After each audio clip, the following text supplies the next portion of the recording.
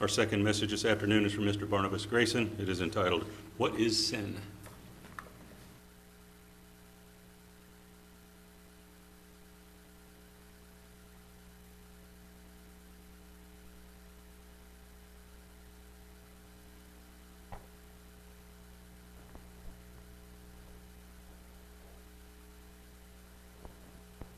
I remember as a child growing up in the Baptist church where the pastor, the preacher, he would give a very fiery sermon about sin. Also about hell as the consequences of sin. He would say things like, some of you are out there drinking. You're going to dance halls. You're not reading your Bible. You're playing cards. You're not coming to church. You're whistling at girls. Bringing up a whole lot of things that probably hit upon many that were sitting there. That's because it seemed like the preacher was paying attention to a very important scripture found in Isaiah, where it says to cry aloud, spare not, and tell my people their sins. And he did that in order to reach out to not only converts, but also to those whose lives need to be rededicated to God. And so I saw many walk down what they say, the sawdust trail, to confess their sins or just to sit there and wait for counseling from the minister, to give their hearts to the Lord. Some were baptized, and when I was 12, I was baptized too in a big pond behind the church. So, why this sermon? Because over time we tend to forget some of the things that we've learned in church. Maybe three-letter words like sin. And why is it that we are here anyway, but to hear the Word of God in order to not only instruct us, but to correct us, but to keep us on the path of salvation, because it is very easy to go astray and forget Christ, whose light we follow and whose word we follow. Sin is as we know, a really religious-sounding word, usually heard in a church setting and seldom in a daily conversation, everyday conversation. It's also a word that conveys the idea that there is a being, that there is a God in whom some do not believe or care to think about as the lawgiver. But whether one believes in God or not is the personal act of sin is something that is very self-destructive to our personal lives, and it is also a detriment to the lives of others. There in the handout that you have, very familiar scripture that some of you already have memorized as to what sin is. Sin simply means law-breaking or wrongdoing. The Bible tells us here that sin is the transgression of the law. And in Romans 3:23, we read where it says that all have sinned. That includes me, that includes you. And if we say we have no sin, we deceive ourselves and make God a liar. Every child, every adult has a sinful nature. Verse 9 of 1 John chapter 8, or 1 John chapter 1, verse 9, it says, if we confess our sins, He is faithful and just to forgive us our sins and to cleanse us from all unrighteousness. If we say that we have not sinned, as stated earlier, we make Him a liar, and His word is not in us. I would like to turn to Ephesians chapter 2. I don't have this down on the handout there. But Ephesians chapter 2, it touches upon our sinful nature.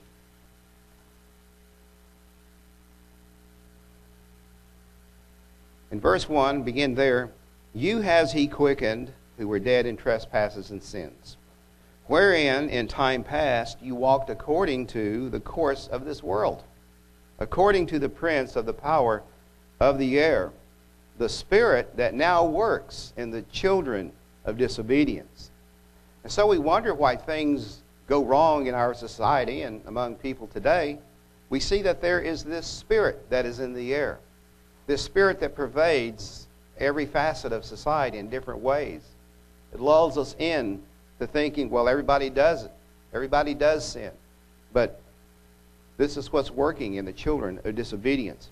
Verse 3, among whom also we all had our conversation in times past in the lust of our flesh, fulfilling the desires of the flesh and of the mind, and were by nature the children of wrath, even as others. But God, who is rich in mercy, for his great love wherewith he loved us. So sin, simply defined, is the transgression of the law, as the Word of God tells us. To transgress means to step across. It means to go beyond the limits that are set by moral principles of society, of the country, all the standards of civilized society. And we know that laws are there for the protection of people and their property. And they also include penalties to deter and punish lawbreakers. So when a motorist, simple example, when a motorist exceeds the speed limit and he's pulled over, the penalty is a fine. And more so if he or she has exceeded the blood alcohol limit while driving. Now, according to statistics, I read this the other night. This is from 2016 by the FBI and the Department of Justice. In 2016, a murder occurred every half hour, and a rape every 4 minutes, a robbery every 1.6 minutes, a motor vehicle is stolen every 41.3 seconds, and a burglary every 20.9 seconds. So indeed, we do live in perilous times, and you know that scripture, I use it quite often when I give a message that's found in 2 Timothy 2 about perilous times. But we know that the laws of God are good, that they are just, and they're there for our protection and for our benefit and for our life. That's in Romans 7:12. I won't go there, but it says there how we are to look at the laws of God that prevent us from sin, that they are good, that they are just. Now we know that there are not only laws that are against such deeds as lying and stealing and murder and robbery. There are also moral laws against coveting and against adultery and greed, which are spiritual laws that govern inner happiness, that governs inner peace and trust among people and families. And they bring blessings if we obey the Word of God. And we also know from Deuteronomy that there are also cursings if we do not look to obey the will of God. So in fact, the laws of man, they're based on the 10 Commandments, which are found in Exodus 20. So, therefore, sin, as it says in Psalms 51:4, that sin is against God. I want to turn there to Psalm 54.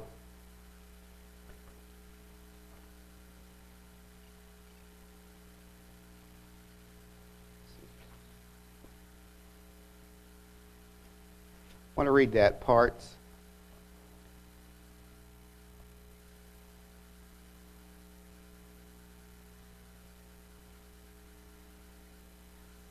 Psalm 51, not 54, Psalm 51. It says, this is a prayer of David for cleansing.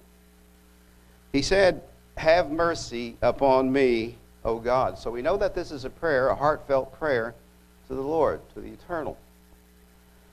According to your loving kindness. Have mercy upon me according to your loving kindness. According unto the multitude of your tender mercies, blot out all my transgressions. So we see that transgressions can be forgiven because we know that God is merciful. And he said, wash me thoroughly from my iniquity and cleanse me from my sin. For I acknowledge my transgressions, and my sin is ever before me. Reading about David, that he had a lot of sins.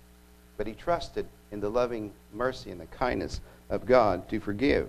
And he says in verse 4, against you only have I sinned and done evil in your sight, that you might be justified when you speak and be clear when you judge. Behold, I was shapen in iniquity, and in sin did my mother conceive me. And on down, you can read the rest of that where he asked God to purge him, to cleanse him, and to forgive his sin. We know this is important. This prayer for forgiveness is important because sin is against God, and because the wages of sin is death. We read in Ezekiel 18:4, it says that the soul that sins, it shall die. So that fate again is reiterated over in the New Testament where it says, where the Apostle Paul said, the wages of sin is death. So in regard to what laws, some may ask, well, what law is this referring to? The Apostle Paul said, I had not known sin, but by the law. For I had not known lust, except the law had said, you shall not covet. Over in Romans chapter 7. So he was referring to a scripture that is found as one of those 10 commandments. In Psalm 119, 172, it says that all thy commandments are righteousness. And so all unrighteousness then is sin. And if you will enter into life, Jesus said, keep the commandments. And hereby we do know that we know him if we keep his commandments. However, in John chapter 2, verses 3 through 4, it says, he that says, I know him, but keeps not his commandments, is a liar, and the truth is not in him. So keeping the commandments shows love toward Christ. And by this we know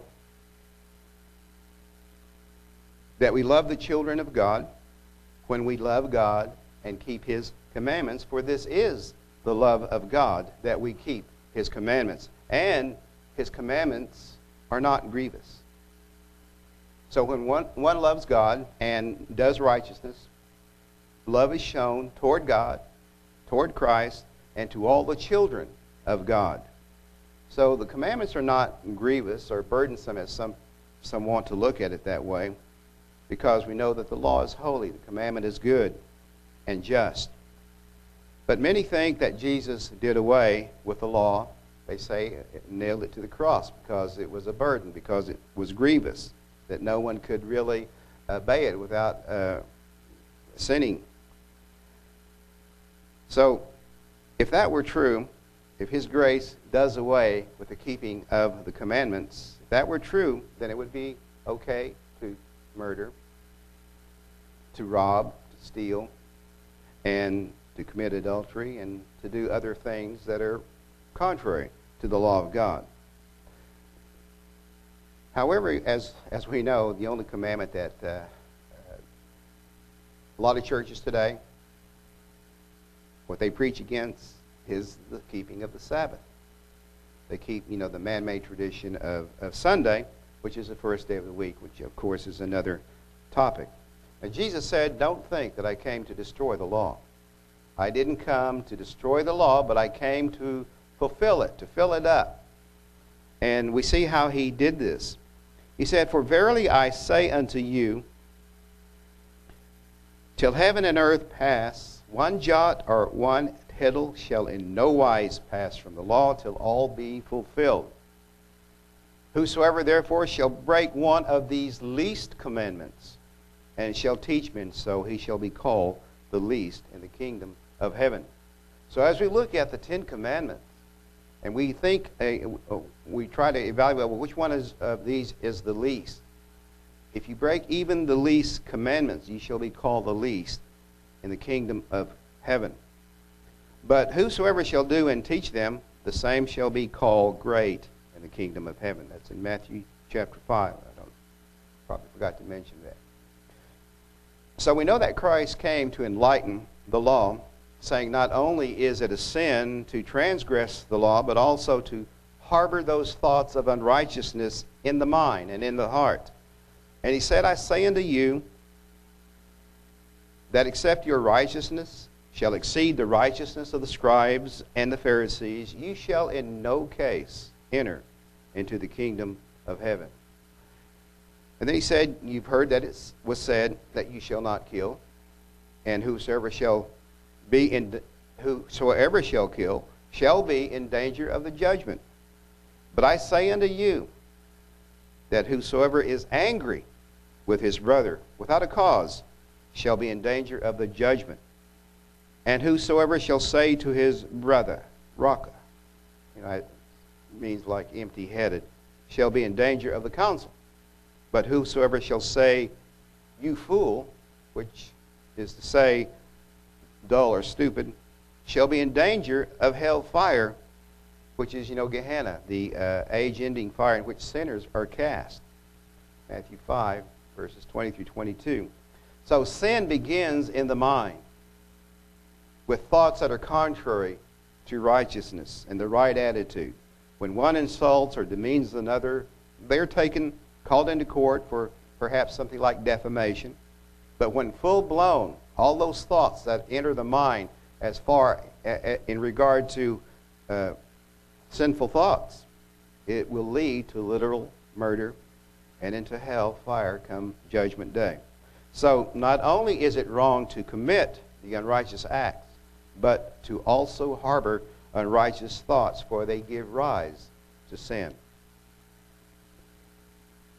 We know from Romans 7:14 that the law is spiritual. And we also know that we are also slaves to sin. It's not in our human nature to always be perfect. And as Scripture says, there is none righteous, because all have sinned and fallen short of God's righteous character. The Apostle Paul, he recognized this struggle. And I'm sure we have too at times. This struggle that, you want to do good, but then something comes along and it changes us to another direction, to another path. He said in Romans 7:18 and 19, he said, for I know that in me, that is, in his flesh, dwells no good thing, for the will is present with me.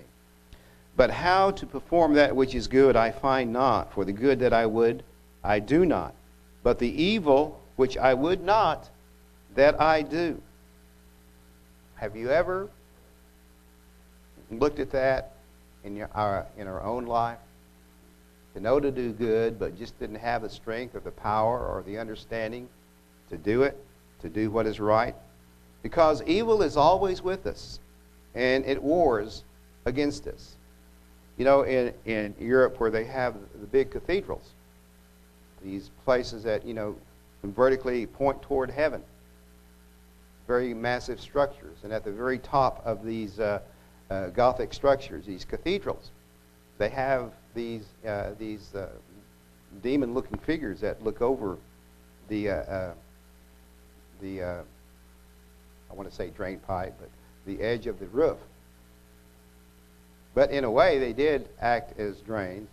Sometimes the water would spill out of their mouth, and you would think, why would a Christian church or someone that professes Christianity want to put these ugly-looking, demon-looking things on the edge of a church cathedral?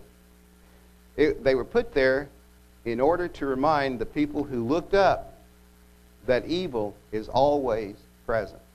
Evil is always present. So Paul said, O wretched man that I am, who shall deliver me from this body, the body of this death? And then he says, I thank God through Jesus Christ our Lord. So, is the law then a curse, as some think, because you can't obey it and it's always a struggle to do what is right? And does it mean, as some think, that we should not obey the law? According to Romans chapter 3, verse 31, the Apostle Paul answered, he said, "Shall we continue in sin that grace may abound? God forbid. How shall we that are dead to sin? How shall we live any longer therein? Do we then make void the law through faith? God forbid," he said. We establish the law. So unless repented of, sin incurs an automatic death penalty. Romans 6:23. In Luke chapter 13, verse 1, there were present at that season some that told him, that is Jesus, some told him of the Galileans whose blood Pilate had mingled with their sacrifices. And Jesus answering them said unto them, "Suppose you that these Galileans were sinners above all the Galileans because they suffered such things?" Sometimes I guess there is this tendency that some may think, well, maybe they deserve what they were getting. But here were these Galilean worshipers offering sacrifices in the temple when Roman soldiers barged in and massacred them. Does that mean that they were sinners and got what they deserved? Verse 3, "I tell you, nay. Nay, nay, nay. But except you repent, you shall all likewise perish." So we see when we look at the word sin, it is connected to the good news of repentance. In verse 4, "Or those 18 upon whom the tower of Siloam fell and slew them, think you that they were sinners above all men that dwelt in Jerusalem? I tell you, nay. But except you repent, you shall all likewise perish." You shall all likewise perish if you don't repent. So what these events tell us that happened in those days, Jesus says, is that there is the pending fate of death that can be avoided through repentance from sin and turning to God. So repentance, we see, is the key to salvation. It means a sincere change of heart and mind toward walking in God's Spirit.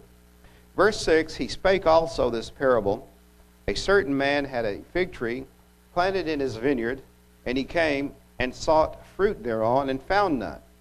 Then said he unto the dresser of his vineyard, Behold, these 3 years I come looking for fruit on this fig tree, and I don't find any. Cut it down. Why cumbers it the ground? And he answering said unto them, Lord, let it alone this year, till I shall dig about it, and dung it, fertilize it. And if it bear fruit, well. And if not, then after that you shall cut it down." So here we see the patience and the mercy of Christ, of God the Father. As dresser of the vineyard, he digs about the plant to give it a chance for life. And so we can put ourselves in the position of this plant, not really bearing fruit, but also knowing that God's mercy will try to see that we begin to bear fruit by digging about it, fertilizing it, and that way we see the merciful love and forbearance. We also see the severity of God. For if it bear fruit, well, and if not, then after that you shall cut it down. We know that through Jesus that there is a death decree for sin, which can be removed by accepting his sacrifice as the payment for our deliverance from sin and from sin's penalty. He died in our place, and he reconciled us to God, that whosoever believes in him will not perish, but have everlasting life. Everlasting life can be lost if we forget all about it. We forget what sin is defined as. And if we go along with sin in our life, or transgressing the law in our life. In Isaiah chapter 1, in Isaiah, there we are told,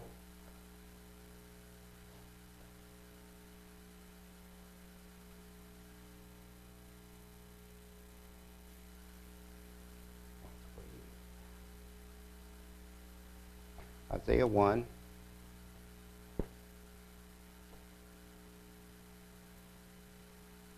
let's look at verse 16, chapter 1.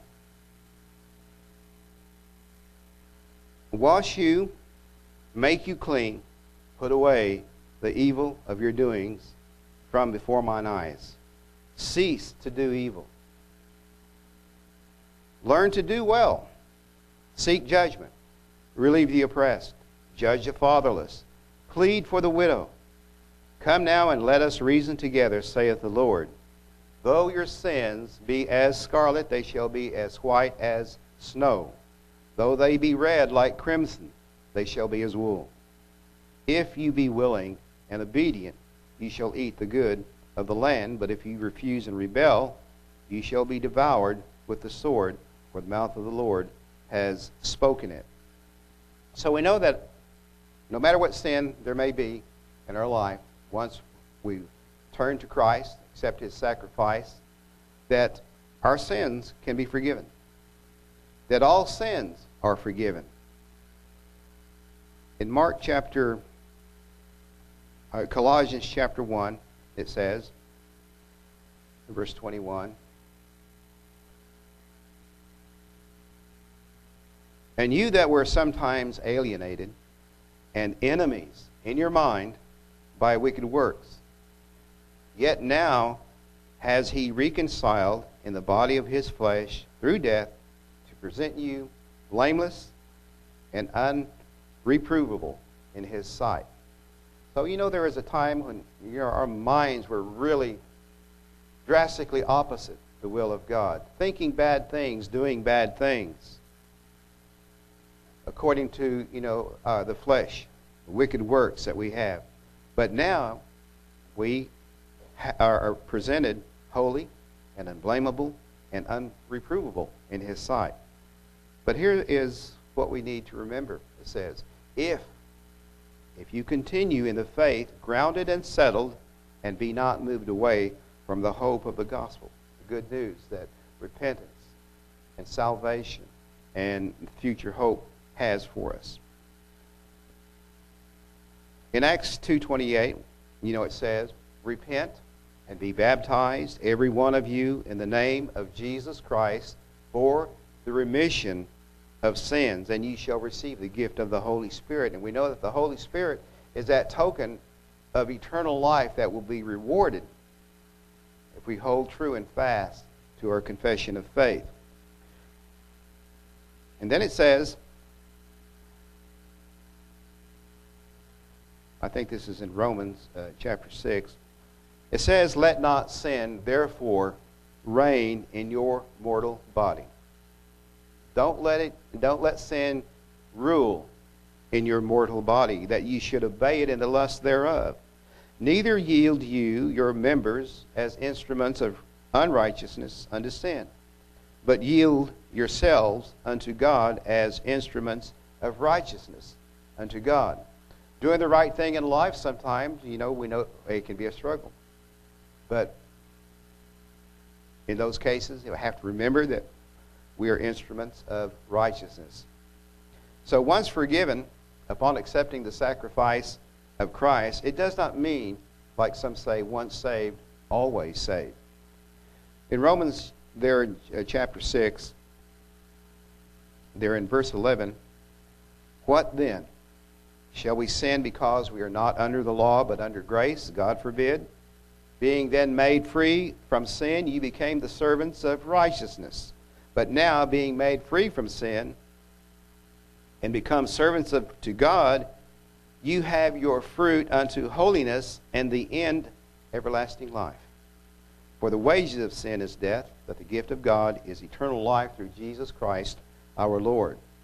This phrase where it says, we are not under the law, but under grace. That means that the death penalty does not hang over us. And we are under grace as long as we remain servants of righteousness. In Matthew chapter 24, there in beginning verse 11, many false prophets shall rise and shall deceive many. And because iniquity shall abound, the love of many shall wax cold. But he that shall endure unto the end, the same shall be saved. And this gospel, this good news of the kingdom, shall be preached in all the world for a witness unto all nations, and then shall the end come. When ye therefore shall see the abomination of desolation, spoken of by Daniel the prophet, stand in the holy place, whoso reads, let him understand. Then let them which be in Judea flee into the mountains. So we must follow Jesus. Follow his words of prophecy, his words of exhortation, his law of love, and that good news of salvation to avoid sin and be caught up in the tribulation that is to come. In Matthew 22, 36 through 40, Master, which is the great commandment in the law? Jesus said unto him, You shall love the Lord your God with all your heart, and with all your soul, and with all your mind. This is the first and great commandment. The second is like unto it. You shall love your neighbor as yourself. For on these two commandments hang all the law and the prophets. So as we look into these 10 commandments that are the righteous way that makes us servants unto righteousness, the 10 commandments, and a person could take each one of those commandments and make a message, evolve a message from them. But let's look at these first 4. And if this is in Exodus chapter 20, verses 3 through 17. First one, it says, You shall have no other gods before me. These are false gods. We're not to admire them for their power or their character, because they're just falsehoods. They're mythological. They're not the real God. In the second commandment is, You shall not make unto you any graven image. Something that is physical, like maybe stone or metal or some other a physical thing, and then look upon it and admire it and bow down and worship toward it. And in verse 3, not verse 3, but the third commandment, You shall not take the name of the Lord in vain. That is, don't claim to be a Christian when doing things opposite his will, and therefore sully the reputation or the good name of the Lord. Fourth commandment, remember the Sabbath day to keep it holy. And 5, to honor your father and your mother. And some of us who may not have fathers and mothers, there are some things in life that they have left to us to cherish. Sayings that they used to say to guide us through life. To honor their memory by remembering those things, the good things that they want us to do. And to have hope. My mother, for example, used to say about every day, it seemed like, when I was just a child, she would say, tomorrow is going to be a pretty day. And meaning that, there's a resurrection to come. And it will be a pretty day. The next one, you shall not kill. That is, you shall do no murder. 7, you shall not commit adultery. You shall not steal. You shall not bear false witness against your neighbor, and you shall not covet. When a person covets, they want things that they can't have.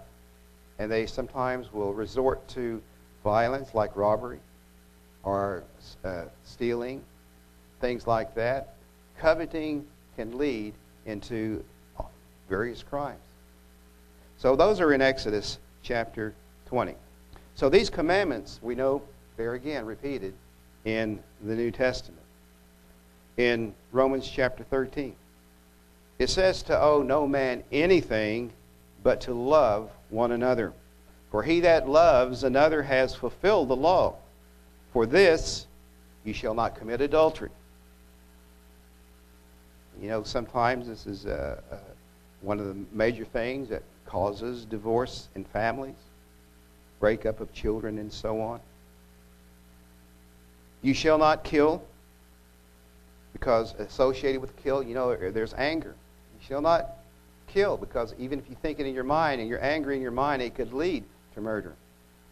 You shall not steal. You shall not lie or bear false witness.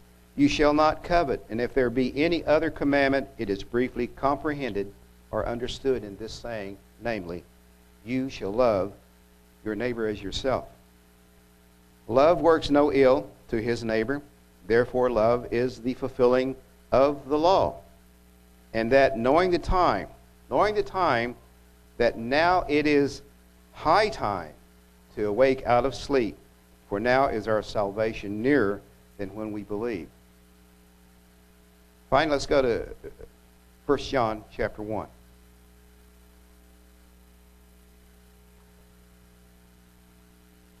As I was saying, in the early days of sort of growing up in the church, even though there were certain doctrines that I believed in but changed because of in the light of God's Word, and because these ministers, these preachers are really fiery at times.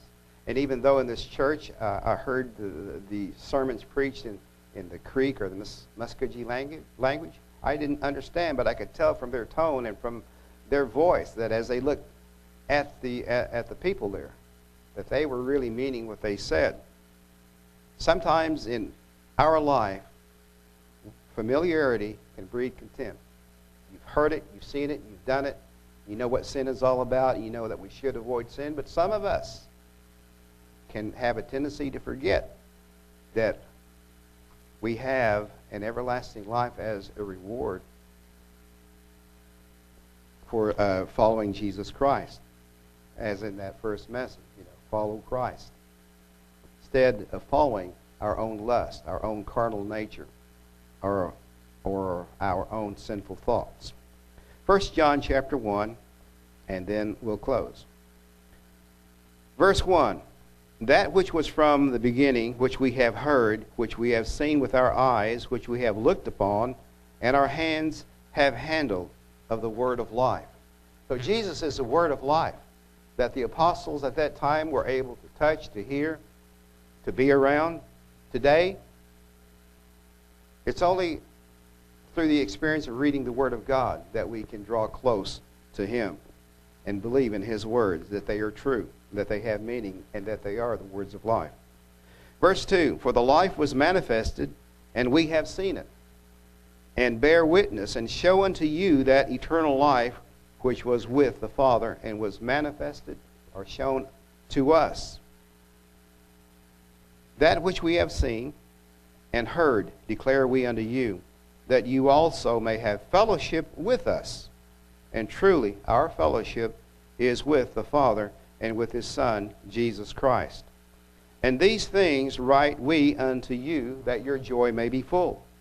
This then is the message which we have heard of Him, and declare unto you that God is light, and in Him is no darkness at all. If we say that we have fellowship with Him, but walk in darkness, we lie, and do not the truth.